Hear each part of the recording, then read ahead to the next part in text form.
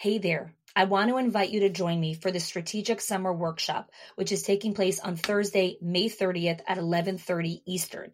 You can go to schoolsofexcellence.com/summer to sign up. In this workshop, I'm going to walk you through how to identify simple solutions and systems that will make a massive difference and ripple effect inside of your center. I'm going to help you create efficiency where you need it most and understand what is causing your school to feel so hectic and where those big pain points are. We're going to clarify your center's priority system to improve this summer. I'm going to show you how to audit those systems. We're going to define your desired outcomes, and you're going to leave the workshop with a simple plan that will make huge impact. And by simple, I mean very simple. No complex, no multi-step processes, super, super simple. No one has time for long things. No one has brain capacity for extra stuff. We need simple things that have massive impact. Go to schoolsofexcellence.com/summer, and I'll see you there. Welcome to the Schools of Excellence podcast, where we have conversations about education, leadership, and building a school of excellence. The goal on this show is to bring you clarity, up-level your mindset, and give you practical strategies and inspiration so you can show up with confidence and trust your decision-making. I'm Chani Wolshansky. I'm a mom of 4 under 10, a former New Yorker, and been in the early childhood field my entire life. And I'm so grateful that you've joined me for this conversation. Hey there, and welcome back to another episode of the Schools of Excellence podcast. This is episode number 3 in our 6-part series of The Bridge. So if this is your first episode listening in this series, The Bridge are the 6 meta skills of what it takes to build and sustain your school of excellence. And The Bridge is an acronym for the 6 meta skills, which are boundaries, relational intelligence, individual advocacy, discernment, generosity, and emotional regulation. And a meta skill is a skill that you learn that feeds into all other skills. So if this is your first episode, go back and listen to my introduction to The Bridge, to these meta skills and this concept of why as school leaders, we need to be training and coaching for these meta skills versus constantly teaching the tactical to-dos of what our staff need to do to sustain the growth, the scalability, and the sustainability of our centers. So what is individual advocacy? Pretty much exactly as it sounds, where it's the individual having the ability to advocate for themselves. Advocacy is a meta skill in schools of excellence because as leaders, you cannot possibly anticipate every single person's needs in the center. Nor is that a good thing, right? Because what it actually does when you're trying to anticipate every single person's needs is it robs people of their own ability to practice their own self-awareness and their own development, right? So when we're constantly anticipating people's needs, we don't allow the person to actually struggle or have any kind of discomfort and recognize, one second, oh, I actually need this because this is not good for me. And so I need to go get this. When you have a team of people that sorely lack in self-awareness and their ability to own their own development, you cannot scale sustainably. You cannot grow the center sustainably because you're the only brain of the center. You're the only person that has the self-awareness of what the team needs, as opposed to individual advocacy when every single person develops the self-awareness of being cognizant of what it is that they need to succeed in their center. The other challenge of not helping your team practice this level of individual advocacy is it actually leads to burnout with the leader. And what do I mean by that? Well, when you're constantly trying to give and you're giving from the place of anticipating everyone's needs, a little bit from a place of people pleasing, but if it's not from a place of people pleasing, it's a place of fear where you have this scarcity mindset of if I don't give them this, they'll leave. And in a world where we are short staffed and we are struggling to find staff, we are anticipating every single need in an attempt to make people happy. The challenge when you are giving in an attempt so that that person is happy, so that they stay and they don't leave you, it's actually not giving, it's actually taking. Why is this taking? Well, I give you this lunch or this bonus or this thing or whatever it is. And now you give me your loyalty. That's emotional horse trading, right? And horse trading is exhausting. It's exhausting. Now, business relationships are not completely altruistic, right? Parenting is an altruistic relationship. You give to the child and you don't expect anything in return. That is pretty much a lot of the definition of parenting, right? It's the transmission of values and giving the child what they need. You're not asking for anything in return. You're the parent, you're the adult. So business is not this altruistic relationship, right? It's business. But there is a component of giving from a place of generosity versus obligation. And we're going to have an episode on generosity because that actually is one of the meta skills. But today we're talking about advocacy. And when you give with this mindset of constantly looking back and saying, okay, am I getting back what I need? It's exhausting because you're carrying around hundreds of invisible invoices. This person owes me this person owes me this person owes me that. And so essentially you're still taking, right? Because you're giving so that I can have the reassurance that you won't leave. I'm giving you this so I can have the reassurance that you won't reject our school and go somewhere else. And when you create advocacy with your team and you teach your team how to ask for what they need, right? You teach your team how to communicate with you. This is what I need. This is what's hard for me. This is the challenge. You create sustainable leadership. Now, I'm going to share with you a story that happened with one of our clients in our Owners HQ program. So in our Owners HQ program, we were working with a particular owner who was struggling with one of her directors. And this is a director who was a superstar, came on time, over-delivered, stayed late, came early. The owner was like already starting to look at this person as eventually, becoming regional manager, executive director, and managing some more of their locations. They have 5 locations. And one morning, this director comes in and gives her notice. She says, I'm leaving. These are my last 2 weeks. And the owner was shocked and she said, I don't understand. And she's like, this is too much for me. I'm out. And the owner pinged me and she's like, SOS, can I, talk to you because I don't know what to do. And I jumped on a call with her and I said, all right, let's unpack this. What's going on? Why did she give in her notice? Super amazing employee, superstar. You loved her. She loves you.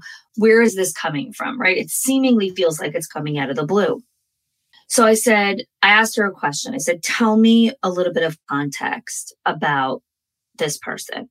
What are her behaviors? What's a little bit of her personality? Tell me a little bit about her backstory. Where did you find her? How many years is she working in this center? And I asked her a couple questions. And she said, well, she's really ambitious and she works really, really hard and she gives everything of herself. And she's been in our company for about 5 years. And I said, I'm going to give you an assumption of what I think is happening here. When people give of themselves, right? They give and they give and they give, like this employee. When they give in an unsustainable way, it works until it doesn't.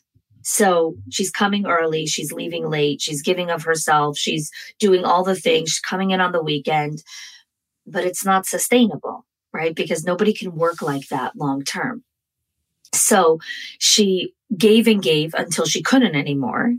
But because she lacks the communication and individual advocacy skills, she's doing what she does when she's in a state of crisis, which is flight, right? There's fight, flight, or freeze. And so she's fleeing. She feels like she's trapped in a situation where she can't get out of. She's overworking herself. She doesn't know how to communicate, I want to work less hours, even though you've told her dozens and dozens of times, don't come in early, don't come in on the weekend, don't do this. It doesn't matter what you're telling her. She has her own nervous system. She has her own regulation. She has her own sense of worthiness where she feels she gets significance and worthiness from working. And you telling her not to work isn't going to help. And now she's like, I'm done. I'm out. And the owner said, I don't know, this feels like a hypothesis. And I said, well, it is a hypothesis. Why don't you go and test the hypothesis out and have a conversation with her and get back to me and let me know how it goes. So she went to have a conversation with this director, and the hypothesis proved to be true. The director told her, I feel like I've become addicted to work. I only think about work. The first thing I wake up in the morning is I think about going to work. I think about producing. I think about achieving and succeeding. And I am exhausted and I cannot continue to run and operate like this. So I need to leave. And luckily, I had already prepared the owner for how to have this conversation with the director if the assumption laid out to be true. And she coached the director through this conversation. And when they finished the conversation, the owner walked her through some of the strategies that they were going to be working through to help her develop a work-life integration, to help her understand how to slowly start letting go of this all or nothing, right? This addiction to work. Either she's always working or she's not working at all, and creating some semblance of balance of integrating what she wants to have in her life, other ambitions that she has, right? Besides for work. Work is not the only place to be ambitious in life. And this person's staying. Why am I telling you all of this, right? Why am I telling you this story? Because advocacy, the ability for your team to understand how to communicate and advocate for themselves and say, I'm burning myself out. Can you help me figure out how to integrate my life better? As opposed to what this director did, which was, I'm out. Here's my 2-week notice. I can't do this anymore. What you have to remember as an owner is it doesn't matter what you tell your people. It doesn't matter if you tell them, don't work like this, don't come early, don't do this. It doesn't matter. If a person finds significance and meaning and worthiness from doing those actions, you telling them to stop is not going to get them to stop. Right? It's the equivalent of the wife telling the husband, don't drink, sweetheart, don't smoke, don't do all kinds of shit. It doesn't help. The person has to be ready to make the changes, right? The person has to be ready to make those changes in their life. And you could tell your staff till you're blue in the face, I care about you. I want you to do it doesn't matter. The person has to be the advocate for themselves. The person has to have the awareness that they are ready to make these changes in their life. And that's why helping your team practice this meta skill is massively transformational to the way you operate your center. Because another component to remember is, as a leader, you prepare trainings and manuals and SOPs and handbooks, and then life happens. Something gets missed in the handbook, not because you didn't anticipate it or because you didn't think about it, but because, hey, you're human. You can't remember every single freaking thing that goes inside of a handbook. And then now what? You've trained your staff members to follow a process, to follow a system, and they don't know how to advocate for themselves and say, I actually think something's missing from this process. I actually think that, yeah, this system works for everyone, but I actually need something else to make this work for me. Because a big part of advocacy is recognizing that the handbook isn't the only source of information. The SOP isn't the only source of information. You could go to the school leader. You could go to other members of the team, leveraging the team as a source of support through your journey. And as a leader, introducing your admin team to each other and helping them build relationships, because there's an abundance of resources available to them just from the team. So what does it look like when someone practices individual advocacy? They're speaking up for themselves. They're learning how to get information. They're finding out who will support them. They're understanding their rights and responsibilities. They're practicing their ability to problem solve. They're reaching out to others when they need to get help. They're learning about self-determination and self-awareness. All of these things become anchor points in their journey to becoming more of an advocate for themselves. It's very interesting. I was talking with my son, who at the time of this recording just recently went to overnight camp for 8 weeks.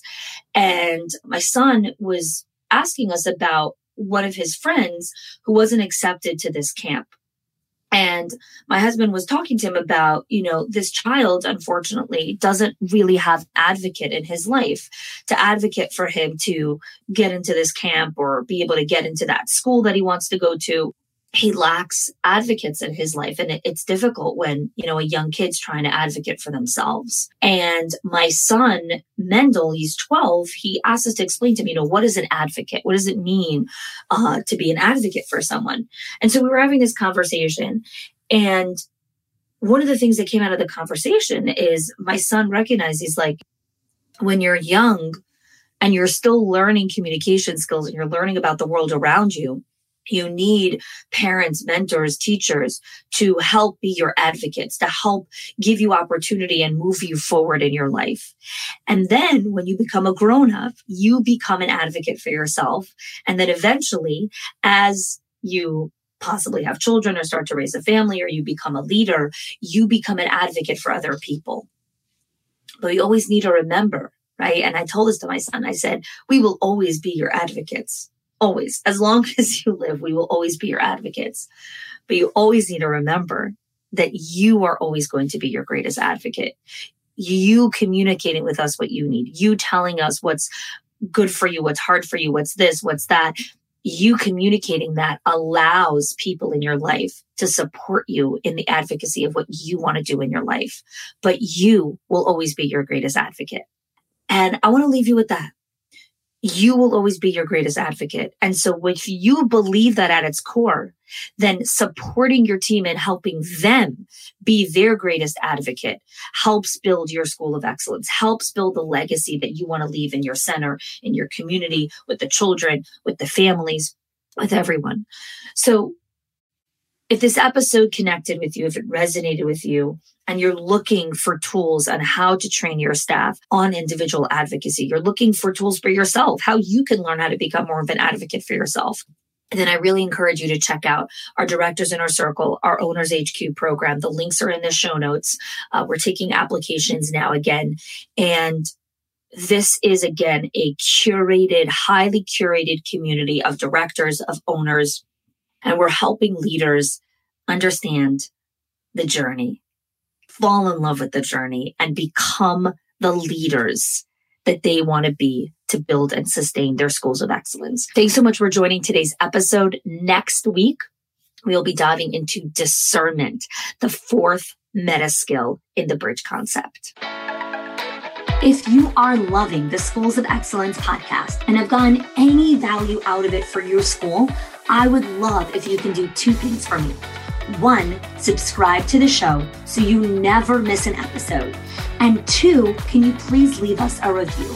Reviews help other school leaders know that this is the place to learn how to build a school of excellence. And I would be so grateful if you can do that for us. Your help and support makes this show to be able to be listened by the thousands of other school leaders all around the world. Thanks so much for listening, for giving us your time and attention each and every week. And I appreciate that you have joined us. Hey there. I want to invite you to join me for the Strategic Summer Workshop on Thursday, May 30th at 11:30 Eastern. You can click the link in the show notes or go to schoolsofexcellence.com/summer.